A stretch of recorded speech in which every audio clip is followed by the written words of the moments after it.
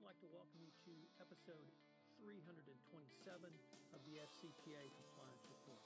The FCPA Compliance Report is sponsored by Advanced Compliance Solutions, who's proud to offer a new service offering, the Compliance Alliance, which is a three-step program that will provide you and your team a background into compliance so that you can consider how your product or service fits the needs of a compliance officer or compliance practitioner. It includes working with your executive leadership team, a podcast sponsorship opportunity, and in-person training. Each section builds upon the other and provides your customer service and sales teams with the knowledge they need to have intelligent conversations with compliance officers and decision makers. When the program is complete, your team will be armed with the knowledge they need to sell and service any new client. Interested parties should contact Tom Fox at tomfoxlaw.com. In this episode of the FCPA Compliance Report, I have Pat Harnett.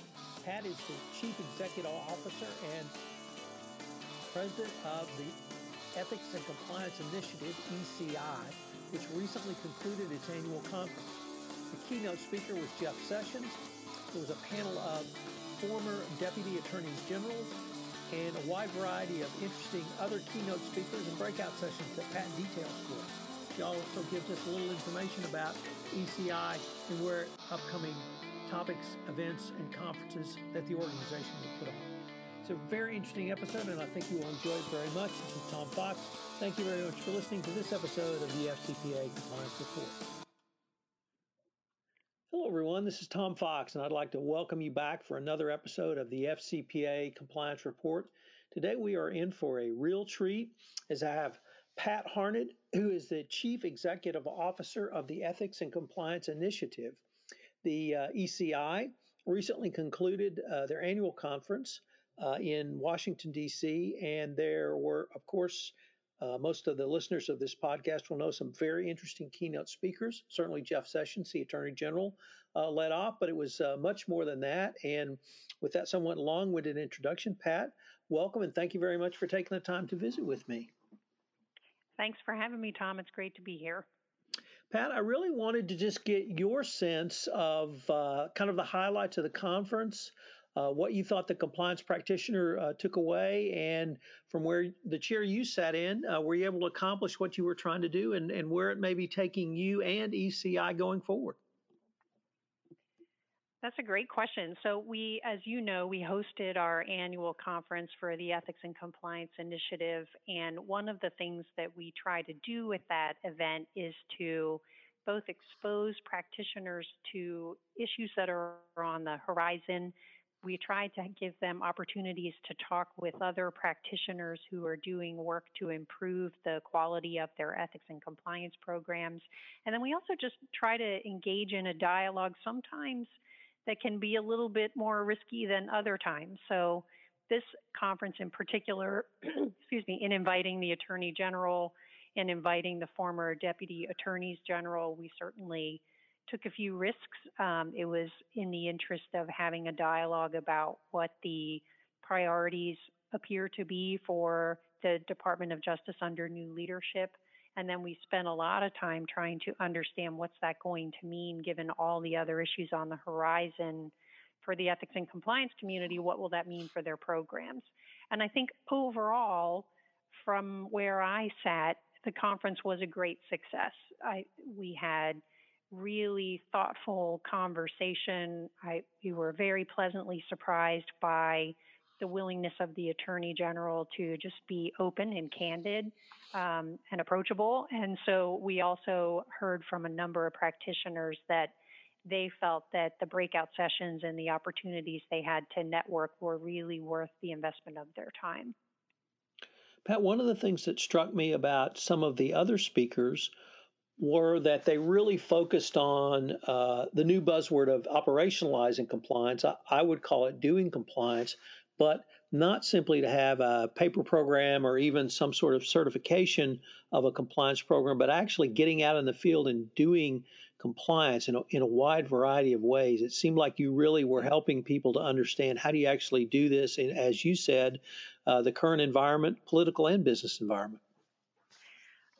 I appreciate your observing that. One of the things that we did with this event was to lay over top of it the lens that we were trying to help practitioners elevate their programs, and in essence, working towards higher quality ethics and compliance programs. So when we put out a call for speakers for this event, we actually asked them to take a look at 5 principles that we have defined about a year and a half ago about what actually is characteristic of a higher quality ethics and compliance program, so that way the speakers were really challenged in their presentations to not just talk about here's what regulation says your program should look like, but how do you actually operationalize it? As you said, how do you embody it? How do you get ethics and compliance to be a mindset in your organization more so than just a function on a chart?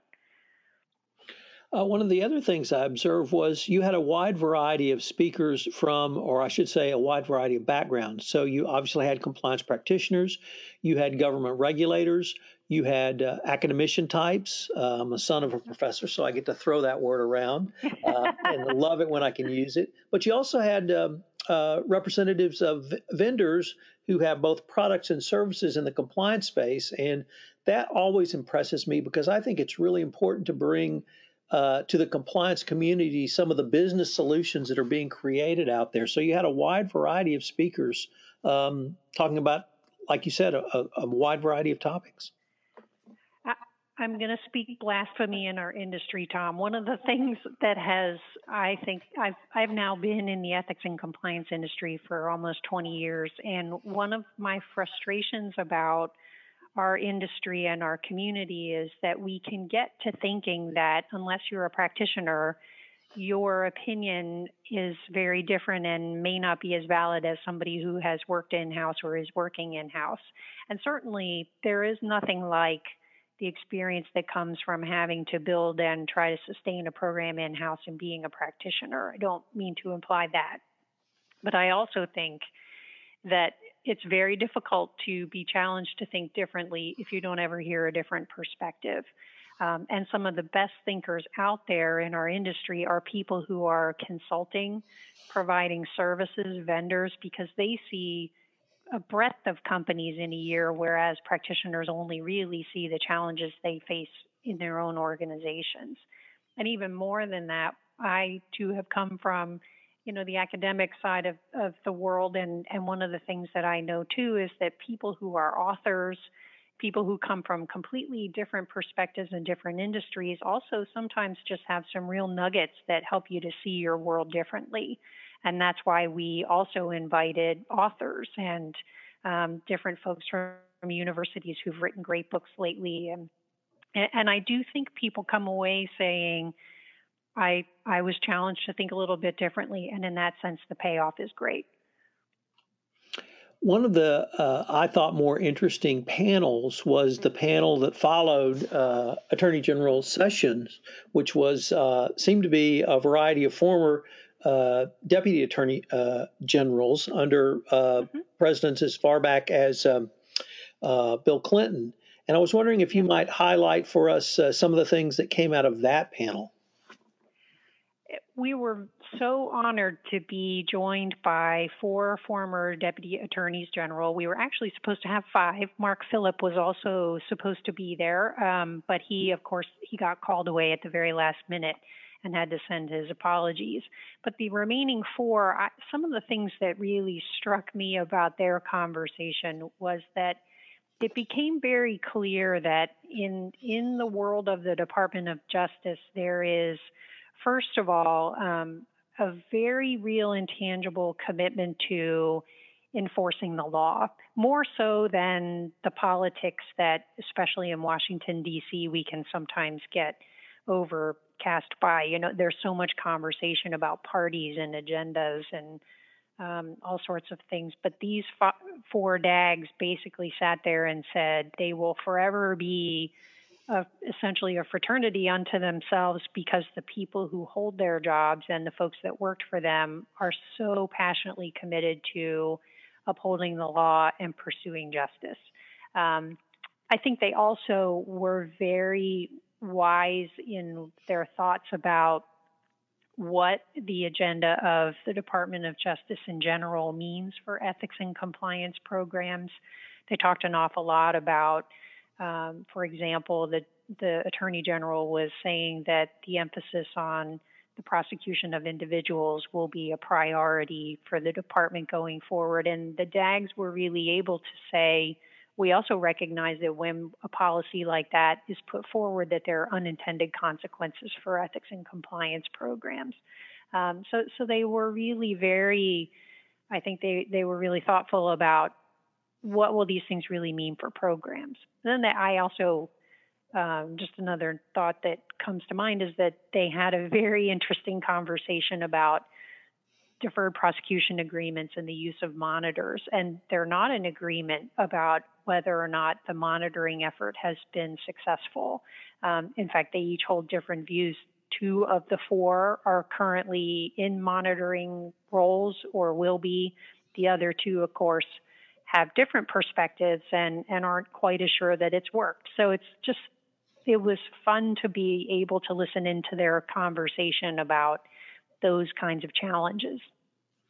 I would assume those types of discussions go on internal within the Department of Justice because just as any other organization, when you have a variety of people, you're going to have a variety of viewpoints. Unfortunately, you and I and Joe Q Public rarely get to see that. So it must have been a fascinating exercise to see that discussion in public. It was fascinating. And one of the things that I sort of had a sneak peek into because I was involved in getting the panel together and also trying to connect them with the Attorney General's office just to so that they would have a heads up about what would be discussed.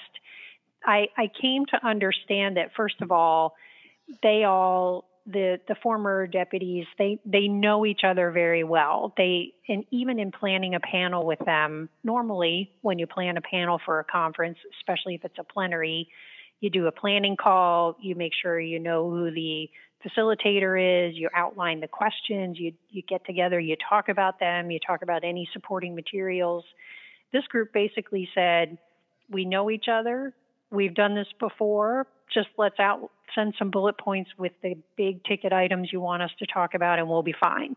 But it became very clear that I suspect that for Rod Rosenstein, the former DAGs will reach out to him. He will reach out to the formers. There's a camaraderie that among the alumni, if you will, that I think continues no matter what your party affiliation is, no matter what your experience has been. And that was nice. We got a glimpse of that in the way they talked with each other on the stage. If I could turn this up just a little bit, one of the things that many conferences really don't, I think, publicize and discuss quite as much as I think they should are generally what's called the pre-conference breakout sessions, which are generally held the day before or the day after. And I really wanted to ask you about the ECI's breakout sessions because it seemed to me that the breakout sessions listed really provided an in-depth, and when I say in-depth, I mean in-depth discussion of the topics and really provided certainly more than a 1-hour presentation that a speaker like myself or any of the speakers you had could give and really would train the compliance practitioner on the current cutting edge techniques and their subject matters. Did I get that right, or is that the direction that the ECI goes with these? Yes. So we've, over the years, modified the pre-conference format for our conferences. And I know that there are lots of different conference options around, and often you can go in the day before the official event. There are 8 or 10 75-minute sessions you can go to that are sort of a stone's throw of different issues. For us this year in particular, we had one major track that was prior to the conference, and it was called the Elevating Ethics and Compliance Training Track, the E2C course. It's a course that's a 6-hour course on the pieces of knowledge and the skills you need to be able to build and sustain and lead a high-quality ethics and compliance program. It's really focusing on what do you need to know to be a chief ethics and compliance officer in an organization, not just from the perspective of what are the ins and outs of the program, but how do you make ethics and compliance relevant to the business? How do you get yourself into the C-suite? What do you say to the board? What are the real ethics and compliance risks that a company faces, and how do you integrate that into an enterprise-wide risk management system? So the pre-conference course that we offered was that E2C course, and it essentially gave people all of that knowledge, and then if they opted to sit for a certification exam, they could, and the majority did, to be able to demonstrate that they're certified to be a leader of a high-quality ethics and compliance program. We were real pleased that we got great feedback from the folks that participated in that, especially since one of the things we try to do is to make sure that when people give us their time for those kinds of things, we hear from them, how can we do it better, or what can we do to make this more relevant? And we received good evaluations for it. Pat, I was wondering if you might be able to share some of the upcoming events that ECI is putting on. Sure, I'd be happy to. We have a couple of additional events coming up this year. In July, we have a meeting of our fellows, which is one of the levels of the members in our organization. The fellows program tends to be more senior practitioners in a company, and they always have an agenda that is an emerging issue or a challenge for an organization that you don't talk about in a lot of other places. So in our July meeting, the topic is incentivizing ethics and compliance. And we're using the same philosophy to build the agenda. We're bringing in academicians who do research around motivational science. We're bringing in some authors who have written a great book on how do you motivate employees to perform and what are the intangible things that help people to do their jobs with a higher level of integrity. And then as a group, they spend time talking about, given these great nuggets of information, how do we put it into practice? So that's the July Fellows meeting. In the fall, in September, we have a best practice forum, which is dedicated to creating a speak up, listen up culture. How do you help people to create an environment where not only will they raise new ideas, but they'll raise concerns, report wrongdoing, and then how do you address the issue of retaliation? And then toward the end of the fall, in November, we'll have an enforcement summit, which is geared towards primarily enforcement officials in DC, but also some practitioners. And the topic of that is how can the enforcement agencies incentivize companies that have high quality programs? So there's lots of great programs coming up. And then we also will be hosting webcasts monthly on new research we're doing or some practices that some of our members are taking on. Pat, unfortunately, we're near the end of our time, but I was wondering if anyone wanted more information on either ECI or any of the topics we've discussed. Could you direct them to the website? Sure. Our website URL is nice and simple. It's www.ethics.org. Well, that is pretty nice and simple. I'll, of course, link to that in the show notes, and I'd like to thank you for taking the time to visit with me today, Pat. Thank you so much. I appreciate it. Hello, everyone. This is Tom Fox again. I'd like to thank you for listening to this episode of the FCPA Compliance Report. If you've listened to this podcast on iTunes, I would greatly appreciate it if you would rate us, as it would help our rankings and also help get the word out about one of the top podcasts in compliance. Also, if you have any questions, please email me at tfox@tfoxlaw.com. This is Tom Fox. Thank you very much for listening, and I hope you'll join me again for another episode of the FCPA Compliance Report. This podcast is a part of the C-Suite Radio Network. For more top business podcasts, visit c-suiteradio.com.